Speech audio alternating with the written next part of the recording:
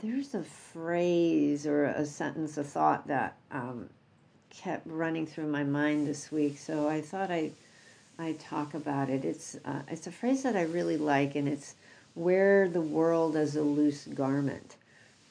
And it's a quote from Saint Francis of Assisi, the Catholic saint. And I really like it. I use it a lot, and I saw that it's also sometimes thought of as "don't sweat the small stuff," but it's really a lot bigger than that. It's actually a wonderful reflection on how we turn towards the world and turn towards the reality.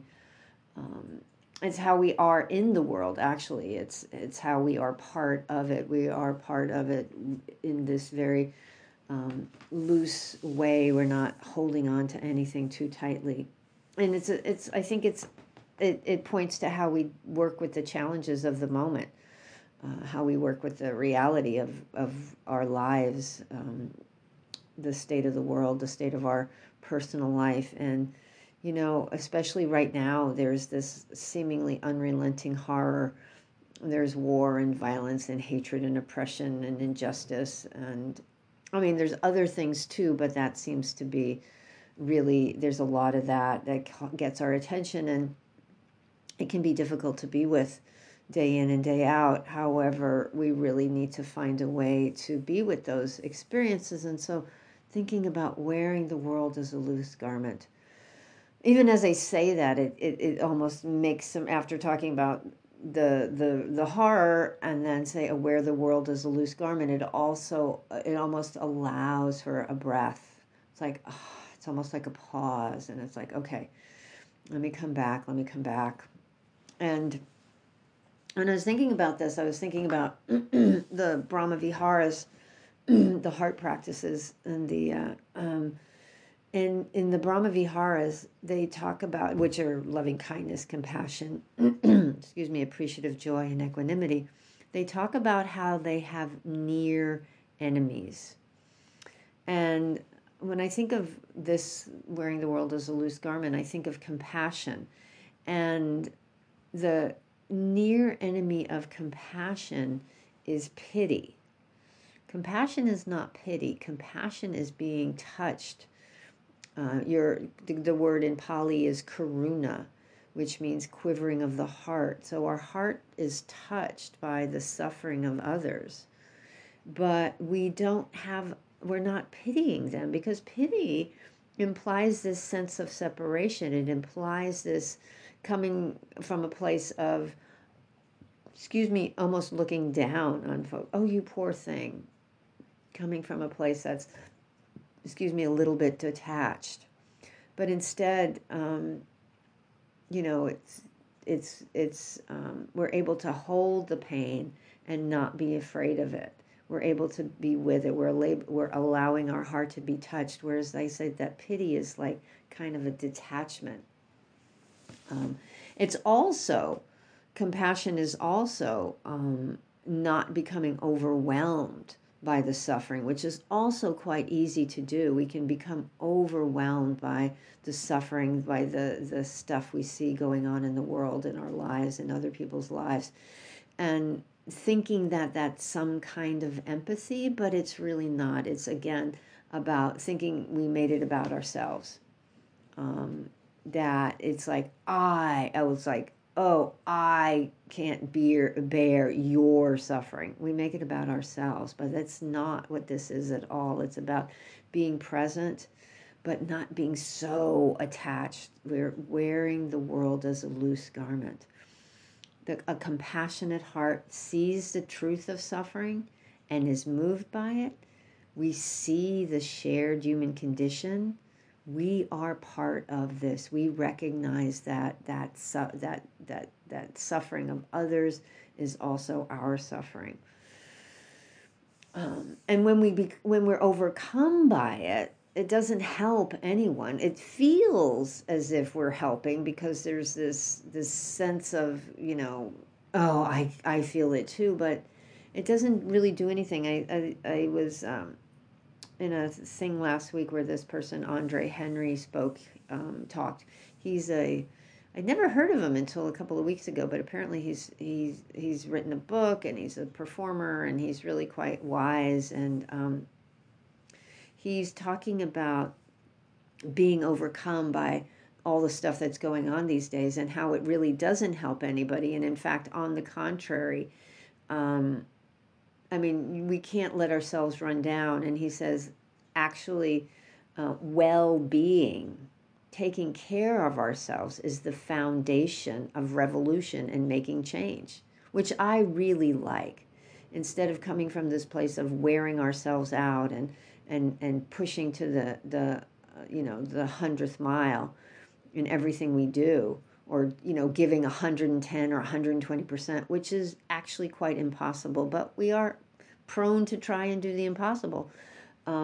Well-being instead is a place of wisdom. It's a place of wisdom and compassion for ourselves and for others.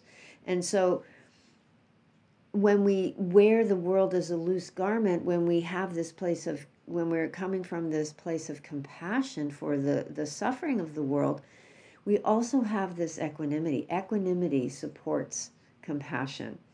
It's this balance. It's this ease in how we move through the world. We allow the world to turn without becoming entangled in it, and it can be so easy to become entangled. And it doesn't mean that we don't become involved in things. It doesn't mean we check out, la-di-da-di-da, head in the sand, fingers in my ears. But if we do become involved, we do it with our eyes wide open. We see clearly what we're doing rather than just reacting to our habitual patterns that are just like whatever our habits are, to run, to hide, to whatever. And in this pursuit of, in this practice of compassion, we strive to genuinely connect with others in their struggles, offering support. I like this line, I saw it somewhere. Offering support without diminishing their inherent dignity. It means we don't have to be saviors, which can be really problematic. It's like, I'll do that instead of allowing people to have their own dignity, which is really important. And really, this compassion with wisdom, this ability to wear the world loosely, is a result of this practice. It's coming into mindfulness of recognition when things are difficult or easy or comfortable or uncomfortable, and recognizing those habitual responses, which may not be the best ones. I have this, in my mind, I think I can fix all the problems. Not so much anymore. I used to think I could fix all the world's problems if they would only listen to me. I could do it all. I could, and so that was this mindset, and I'd be so frustrated, and why, blah, blah, blah, blah, why don't they listen? Not just the world's problems, but everything. Your problems, not my problems. I couldn't do anything about my problems, but everybody else's problems I could do. Work, this, that. And that was my habitual reactivity. That's not that I necessarily could, but my habitual thing was like, I can do this. It's got to be this way. It's got to be this way. They're not doing it right, blah, blah, blah. And so just instead recognizing that tendency to move in that direction and not coming back from that, because that eases a lot of my own suffering and discontent. When I can let go of that habitual thinking that it's got to be a particular way. Our responses or reactions are not necessarily the right ones or appropriate or beneficial. They're just habitual. So we begin to see things more clearly. And we begin to wearing the world as a loose garment. There's some space. There's some spaciousness, which is a word we hear a lot in Buddhist teachings. Spaciousness. Mm-hmm. And the reflection on the loose garment is also reminds us about impermanence. A loose garment is much more flexible than a suit of armor and can move more easily in the 8 worldly winds. I think I was talking about it recently with, when they build skyscrapers, they don't build them so terribly rigid. There's a bit of give, especially in earthquake areas. There's a lot of give in the foundation so that they can roll with the earthquake, or they can roll with the wind, especially high buildings. There's got to be a lot of flexibility. Otherwise they break. Trees bend. All these things, there's this flexibility, but there's a tendency to be rigid, as we want to have this control because we want to be safe, because there's perhaps some fear. How do we make it be the way we want it to be? So if we consciously go, oh, maybe I can loosen up a little bit, maybe I can step back from that rigidity, there's much more ease. Even if it's still unpleasant, there's an ease. We're not tightening against something. There's a freedom we have when we're not chained to ideas and ways that we think things need to be. And again, I'll say it again because I think people always tend to hear this. It doesn't mean we don't care. We do care. We don't turn our backs. Like Guan Yin, the Bodhisattva of compassion, we hear the cries and tears of the world. We feel our heart is touched. And we have a desire to alleviate suffering, but our compassion is balanced by wisdom. What can we do? And how do we not neglect our own well-being? Another reminder that kind of fits in with this week was about not taking things personally. It was in reference to our minds during meditation to not take thoughts personally, but it's really a good reminder. Dukkha happens because we're human beings. We perhaps create the conditions. We react, and perhaps we put ourselves in certain positions. Like if when we practice mindfulness, we create the conditions that allow this compassion and this wisdom to arise. And if we're just habitually reacting, then we're going to keep going in those directions with attachments and greed and ignorance and aversion, because we're not cultivating the clarity. We're not cultivating awareness. There's that great phrase, or that great saying, that intention leads to action, which leads to habit, which leads to character, which leads to destiny. So we create the conditions for a more beneficial experience. So dukkha happens because we're human beings, but it's not, it's not personal. It's not personal. The worldly winds blow, people are born, people die. We're aware of the greed, the hatred, and the ignorance, and how many problems they cause. But as Philip Moffitt says, we give up being the star of our own movie. And we let go of expectations as well, that things are going to be a certain way. I had a conversation with a friend a while ago about expectations, and she really had a difficult time with it because she thought it meant that we don't have desires or we don't have goals, and that's not true. We have desires, we have goals, we want to accomplish things, we want to do things, but we don't get so attached to the outcome. It doesn't. We have to let go of expecting things to turn out a particular way. We stay out of the results, which is, there's a saying in 12-step that says, the higher our expectations, the lower our serenity. If we think it should be a certain way, there can be a lot of dukkha in that. A lot of dukkha in that. It's like we move in the direction, we do everything that we think we need to do, and it's going to turn out the way it's going to turn out. How can we wear that loosely again? Again, doesn't mean we don't care, but we have to recognize the reality of the moment. Okay, this is the way it is right now. How do I breathe? How do I make space? How do I turn towards this?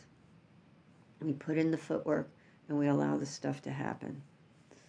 And we do have agency. It doesn't mean we don't have agency, but we let the world be what it is. I mean, we acknowledge that the world is the way it is, and we work towards ending injustice. I mean, there are emotions. There is anger. There is rage. There is grief. There's sadness. There's joy. There's happiness. There's hilarity. There's conceit. There's pride. There's all the things, the whole gamut, and they are tempered, but they're tempered by wisdom and compassion. They're natural responses to what's happening. They're natural responses. But can we just allow them to be there? Recognize them that they're there, but not allow them to take over and rule us. We wear the world as a loose garment. We wear the emotions. We carry these emotions, maybe allowing them to serve as a springboard to action, to doing things, to working towards ending injustice, to working towards changing problems, fixing, solving problems in the world. But again, tempered by wisdom and tempered by compassion. You know, wear the world as a loose garment. Let yourself breathe. Let yourself, let there be some space. This is that, I think it's really tied to the second foundation of mindfulness, this Vedana, this recognition of what the experience is, and letting there be a pause. That quote that's often attributed to Viktor Frankl about between stimulus and response is our ability to move in a particular direction if we allow that pause to happen, and if we take the time to recognize. And because of the work we've been doing with the Eightfold Path and the Four Noble Truths and this practice of mindfulness, there is hopefully a movement in a wise and compassionate direction. And we have ease as we move through that. We're, again, wearing the world as a loose garment. So I thank you, my friends. And I invite you to reflect on this and what it means for you, and how you can wear the world not so tightly, not so rigidly. It's really hard to breathe. You've all had tight clothes on, I'm sure, and it can be challenging. So let the belt out a few notches and let yourselves relax. So thank you so much for your very kind attention.